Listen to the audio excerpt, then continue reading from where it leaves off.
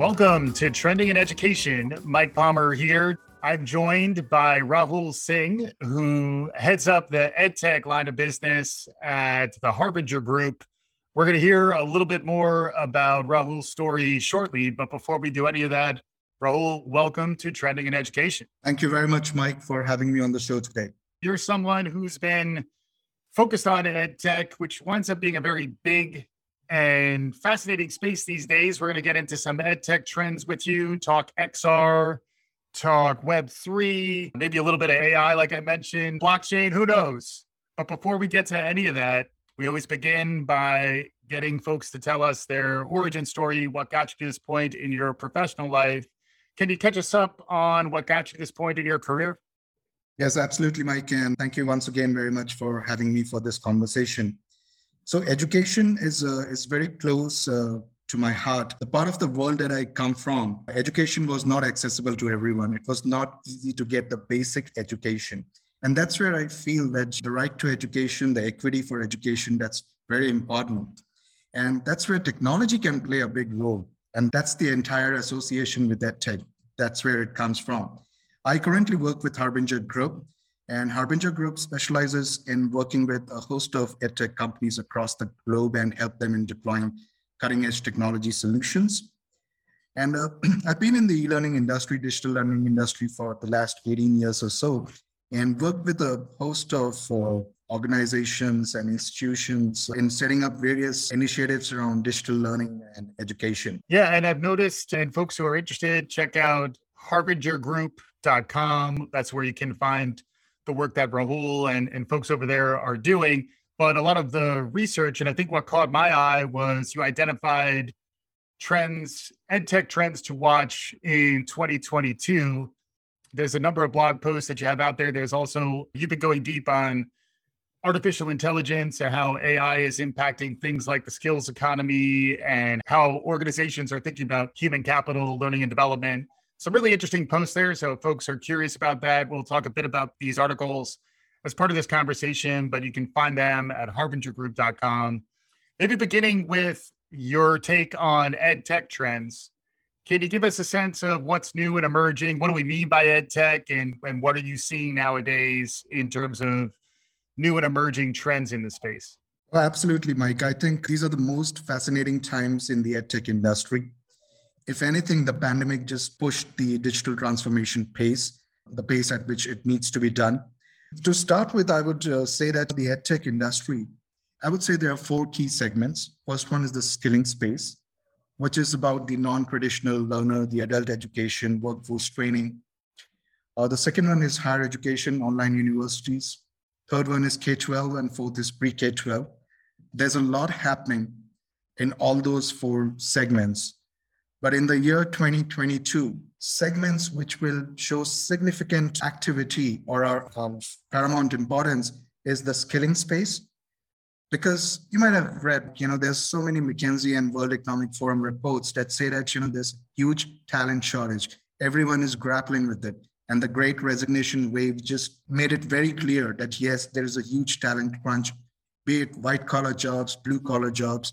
So that's where, to ensure the economic mobility and to drive the economy and countries where they're trying to come out of recession after the COVID hit economy downturn, the skilling gap is most important. And that's where we'll see a lot of skilling platforms flourishing, a lot of investment happening there, a lot of good work happening there. Mm-hmm.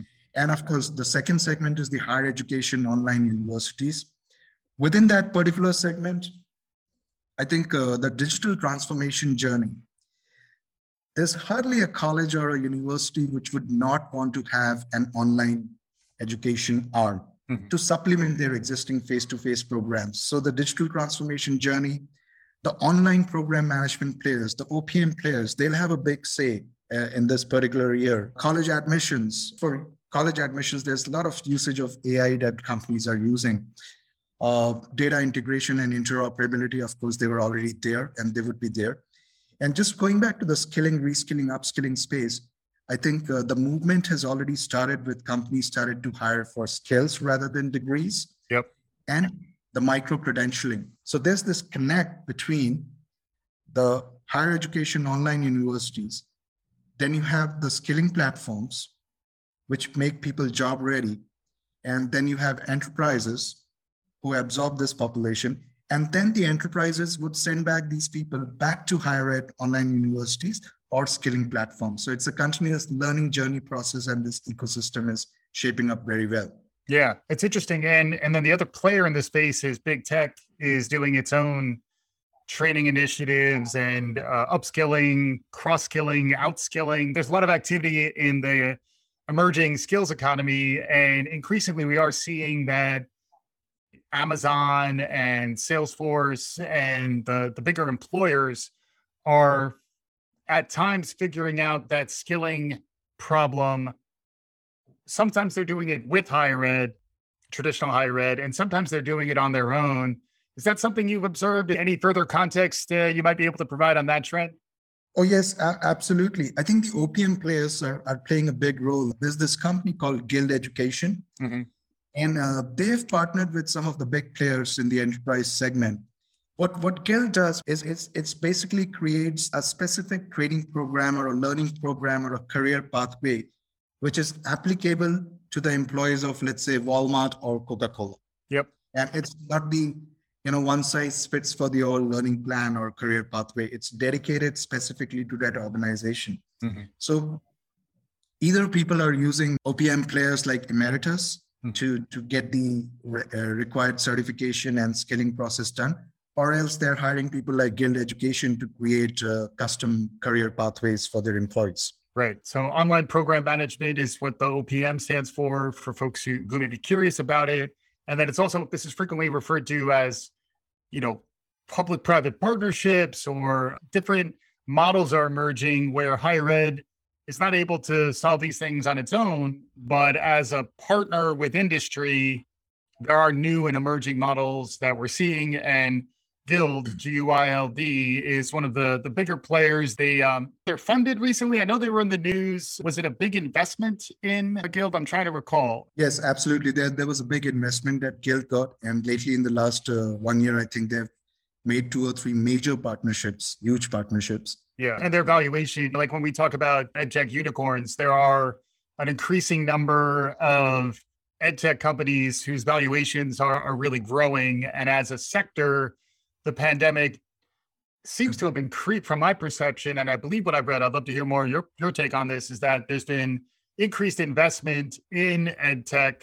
And that's where some of the trends that you're talking about around the skills economy, the skills gap, trying to fill those gaps, and then also using some of these emerging technologies is the other trend that I wanted to get into with you, because that's where things like extended reality and artificial intelligence, which allows us to talk about the metaverse, there's some new and emerging trends around those technologies as they relate to EdTech.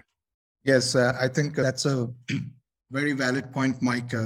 This entire thing about EdTech is, I remember we did a panel discussion with a couple of investors, and we said that, has EdTech industry moved beyond the sunshine industry? And the answer was a definite yes. I think when the pandemic hit, no one was prepared, and people were scrambling for any tools or makeshift options through which they could continue education. And it was a lot of a Band-Aid job, as they say, that happened. But then there was a lot of investment started. I think the trend started with China leading the charts. China was the number one, and then closely followed by US. And that was in the year 2020, the first year of pandemic. But in the year 2021, slowly and gradually, US took over and became number one in terms of investment. And in this year itself, 2022, the first quarter of the calendar year, that has seen exponential investment, more than the 2 years put together. And when it started, when the investment started, there were 4 key technology trends or emerging technologies which were like ahead in terms of investment. The first one was artificial intelligence. Second one was the virtual reality or the extended reality. Third was robotics. And fourth was blockchain. So this was 2020. And they said that these are the 4 technology trends to watch out for. There's maximum investment that's going to happen in these particular areas. Moving ahead in the current year, I think has been a significant investment in artificial intelligence. By far, if you pick up any reports or investment trends, artificial intelligence is leading the pack in terms of the technology trends. Yeah. And in my opinion, I would say closely followed by extended reality. And then you add the metaverse or the Web3 angle to it. Blockchain, yes, it's relevant. Robotics, it's relevant, but probably yet to take off in terms of major investments. And unicorns, I think sooner or later, EdTech industry would have the maximum number of unicorns put together. And at this point of stage, we'll talk about AI a little bit later, Mike, but I wanted to get your sense in terms of you have been in the education industry for so long, you've been speaking to so many people, you're yourself an expert in this area. What do you think about this entire metaverse talk? Is it really going to change the landscape, the Web3, the metaverse? How is it going to shape up the education industry? That's a good question. It's nice when folks turn the table. I'm a big believer in where Web3 writ large is going in the next, say, 5 to 10 years. But I think different components in the short term are probably a little bit more in the hype cycle, where the technology gets a lot of buzz early. It's looking for investment, particularly on the R&D side. So I think we're hearing a lot more around that flurry of activity for things like the blockchain, which may take a little bit longer. The trend towards decentralization, for example, is one that we're going to see, I think, rise over, say, the next 5-10 years. But if you look at 2022, I think it's more like what you're indicating, where some applications of AI, some applications of extended reality will be more ready to go to market.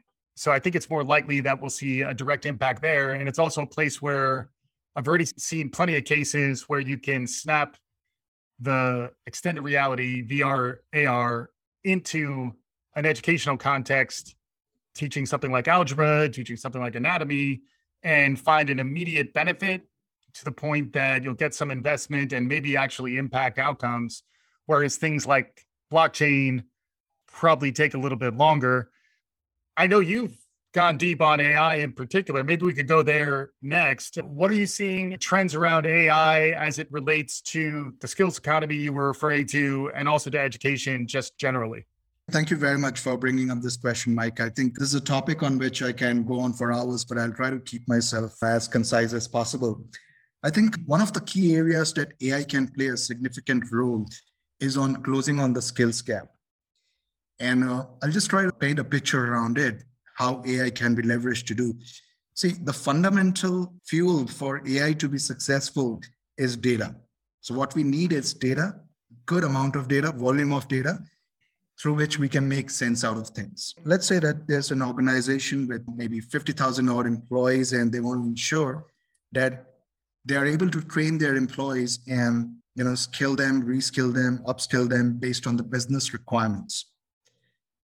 So the first thing that needs to happen is there has to be some sort of competency matrix that the organization has to define. For example, if I'm on the manufacturing shop floor, I need certain type of skill sets and competencies. It cannot be same for a field sales professional and a manufacturing shop floor personnel. So based on the specific job roles, defining a competency matrix. So that says that the organization says that, okay, I want these competencies in my employees for this particular job role. Then the second important aspect is, how are you capturing the performance data? So there are a lot of HRIS applications. There's a lot of other areas wherein you store employee performance data. For example, you'll give them KRAs and you'll evaluate their KRAs. Wait, I'm sorry, what's a KRA? Is that like a KPI? Yeah, like a KPI, key responsibility area. There you go. Yeah, key performance indicators. It's not an OKR though, right? It's not an OKR. No. We like our TLAs. We like our 3-letter acronyms. All right. Yes, please continue. That's about the performance data, for example. And every organization would have their own way of capturing the performance data. Some would do it methodologically in a system. Some would do it in Excel. And, the frequency would also vary. Some would do it on a daily basis. Some would do weekly, monthly, annually. Yeah. But the point is that you need to have some sort of performance data. Now, the first step that the AI comes into picture is AI maps the competency matrix with the performance data of an individual. And after mapping the data, the AI should be able to clearly identify that, okay, these are the competency gaps that a particular learner or an individual has. And why are we bringing AI into this? I'm a strong believer of this. We don't want to be biased. If AI is looking at it, let's say even if AI is performing at its 60%, 70% accuracy level, still that 60% or 70% accuracy is same across the board for all the employees. There's no conscious or unconscious bias. And then there's standardization of data.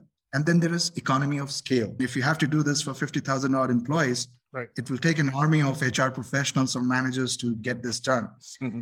So once the competency gaps have been identified, then there's no dearth of learning material. An organization would have their own learning material. They would have their learning management system.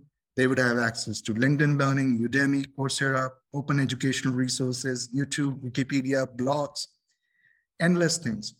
Now this AI can crawl into this entire learning ecosystem and identify what are the right kind of learning objects, learning nuggets, learning material, and then recommend a learning pathway. So the learning pathway has already been recommended, but to fulfill that learning pathway, these are the learning materials that you need to consume. And it can keep on nudging the learner, the employee, that you need to do this, you're doing here. So it's kind of a continuous performance support. So now this becomes an AI-enabled virtual coach, which keeps on working with you on your strengths, on your weaknesses, keeps on guiding you in the right direction, gives you one-on-one attention. Mm-hmm. And at the end of it, you put a round of evaluation. So you had identified the competency gaps, you recommended learning pathways, the learner has gone through the learning journey. Now you evaluate another set of data after the learner has gone through the learning journey. And then you see if there are still gaps. Then you make course corrections. And this is how the continuous learning cycle keeps on evolving. Mm-hmm. So that's where I believe that AI, and quite a lot of organizations are using this model. I would say that, I haven't seen anyone using this end to end, but people have started using it in bits and pieces, like not all the 5 components, but maybe 4 or maybe 3. This is one area where AI can, play a very strong role in increasing the pace at which we upskill and reskill our people. Yeah. Yeah. And I think it probably depends on the maturity of the organization's learning capability paired with its technology and data capability, where frequently organizations aren't even operational on some of those levels, or their data is stitched together so that they can deliver something, but how much they're able to actually instrument it and build those feedback loops that you're describing, that's really what separates a more mature organization from one that is either just beginning or is struggling with legacy technology. There's a wide cross-section out there, but I agree with your fundamental point that learning as a strategy and learning as a key pillar for how you think about your human capital and how you think about your competitive advantage, it's almost like you need to be pairing both those things. You need an AI strategy, and then you need a human capital strategy that's thinking about where humans will play a critical role in the future of work, and where in some places the AI, the robot overlords, I can't get through a show without talking about robot overlords, Rahul. But, there is a risk to some types of work that the automation and the robots and the AI will begin to replace humans, which then argues for movement towards those new and emerging skills. Do you have any perspective on that in terms of building the right skills profile to stay out ahead of what's emerging in the marketplace? That's a very interesting question, Mike. I think, in my opinion, the role that AI needs to play is a supplementary role. It cannot replace the human capital management. I think it just needs to help people do relevant things. I'll answer this question of yours by giving an example in the education space as to how AI can play a role in the education space.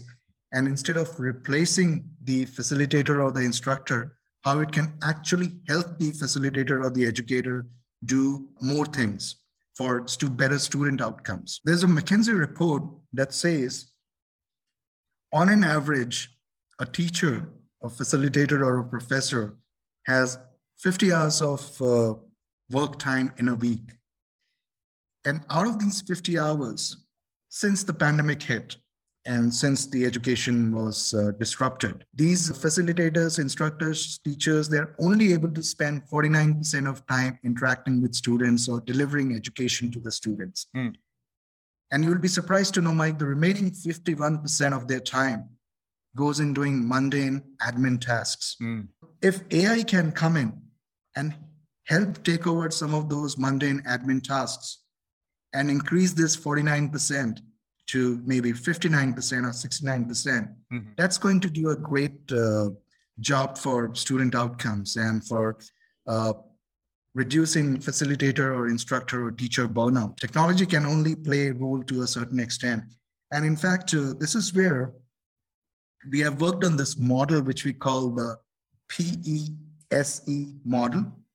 It stands for prepare, engage, support, and evaluate. And this is applicable both for students and teachers. For example, if a teacher has to prepare for, let's say, a Zoom session, and they have to deliver a lecture, there are a lot of things that they need to do in terms of preparation.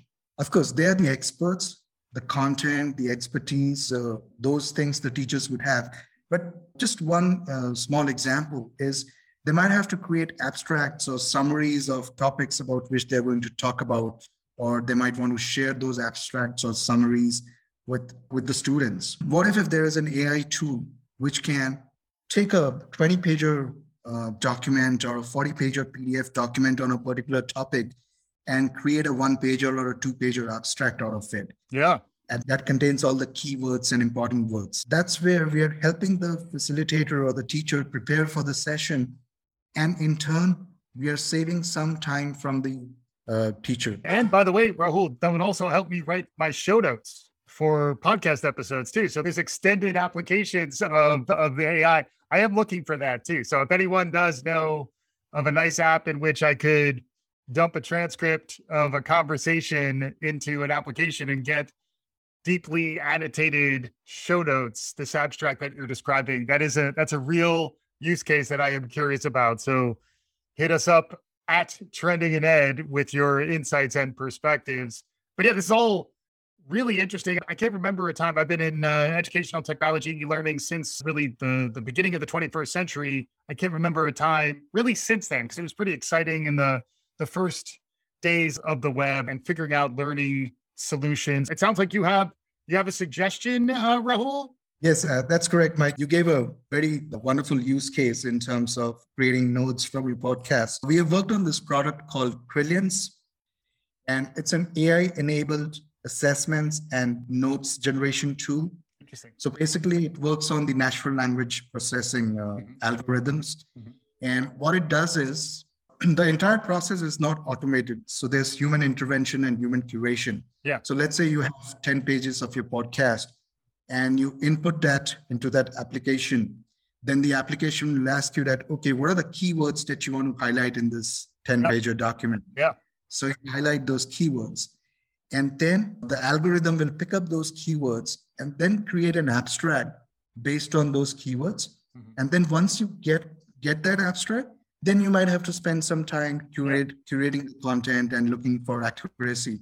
But it can save tremendous time for people who want to get these things done. Look at you providing real-time value on this conversation, Rahul. That was awesome. I'll have to look at Quillions with a Z after we wrap up here. We are getting closer to time where you're someone who's got his feelers out, his antenna up, his ear to the ground, all the good things. You're paying attention to what's new and emerging in the world around us. Anything else we haven't talked about so far that's capturing your attention, capturing your imagination that folks should maybe pay a little more attention to? No, I think we touched upon the two very important aspects in the education or the edtech space, rather, I would say. One is the skills economy. And the second one is the supporting the educators and students in this digital transformation journey.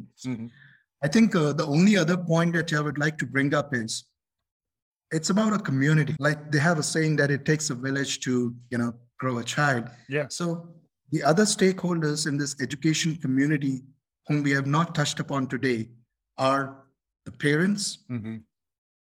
and the policymakers. Mm-hmm.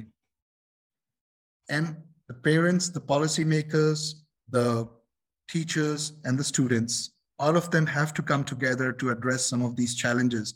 For example, there's a lot of talk about whether AI being ethical or not. So that question we have to answer together. Mm-hmm. And of course, technology cannot be intrusive, but it has to be supportive enough so that it can help the entire community, because there's no way that we are going to go back to the normal things prior to the pandemic. The digital transformation is here to stay, and we have to help our communities come up this learning curve in terms of how to adapt to technology for a better economic mobility and equity in education. That's how I would put it together.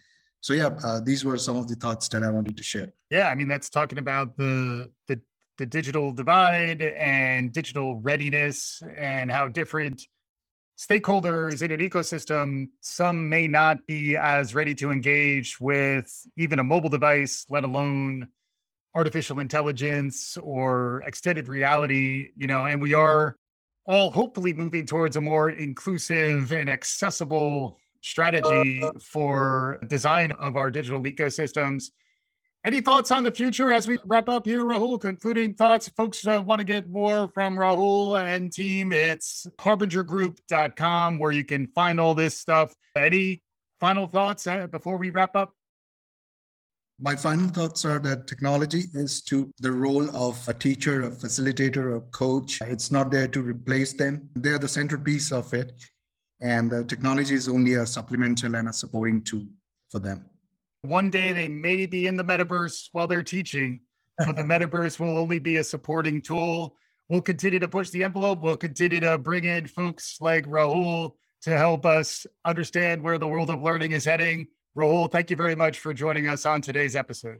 Thank you very much, Mike, for having me today. It was a pleasure talking to you. Thank you. Awesome. And hopefully our listeners also enjoyed the conversation. If you like what you're hearing, subscribe, write us a review, tell your friends. We'll be back again soon. This is Trending in Education.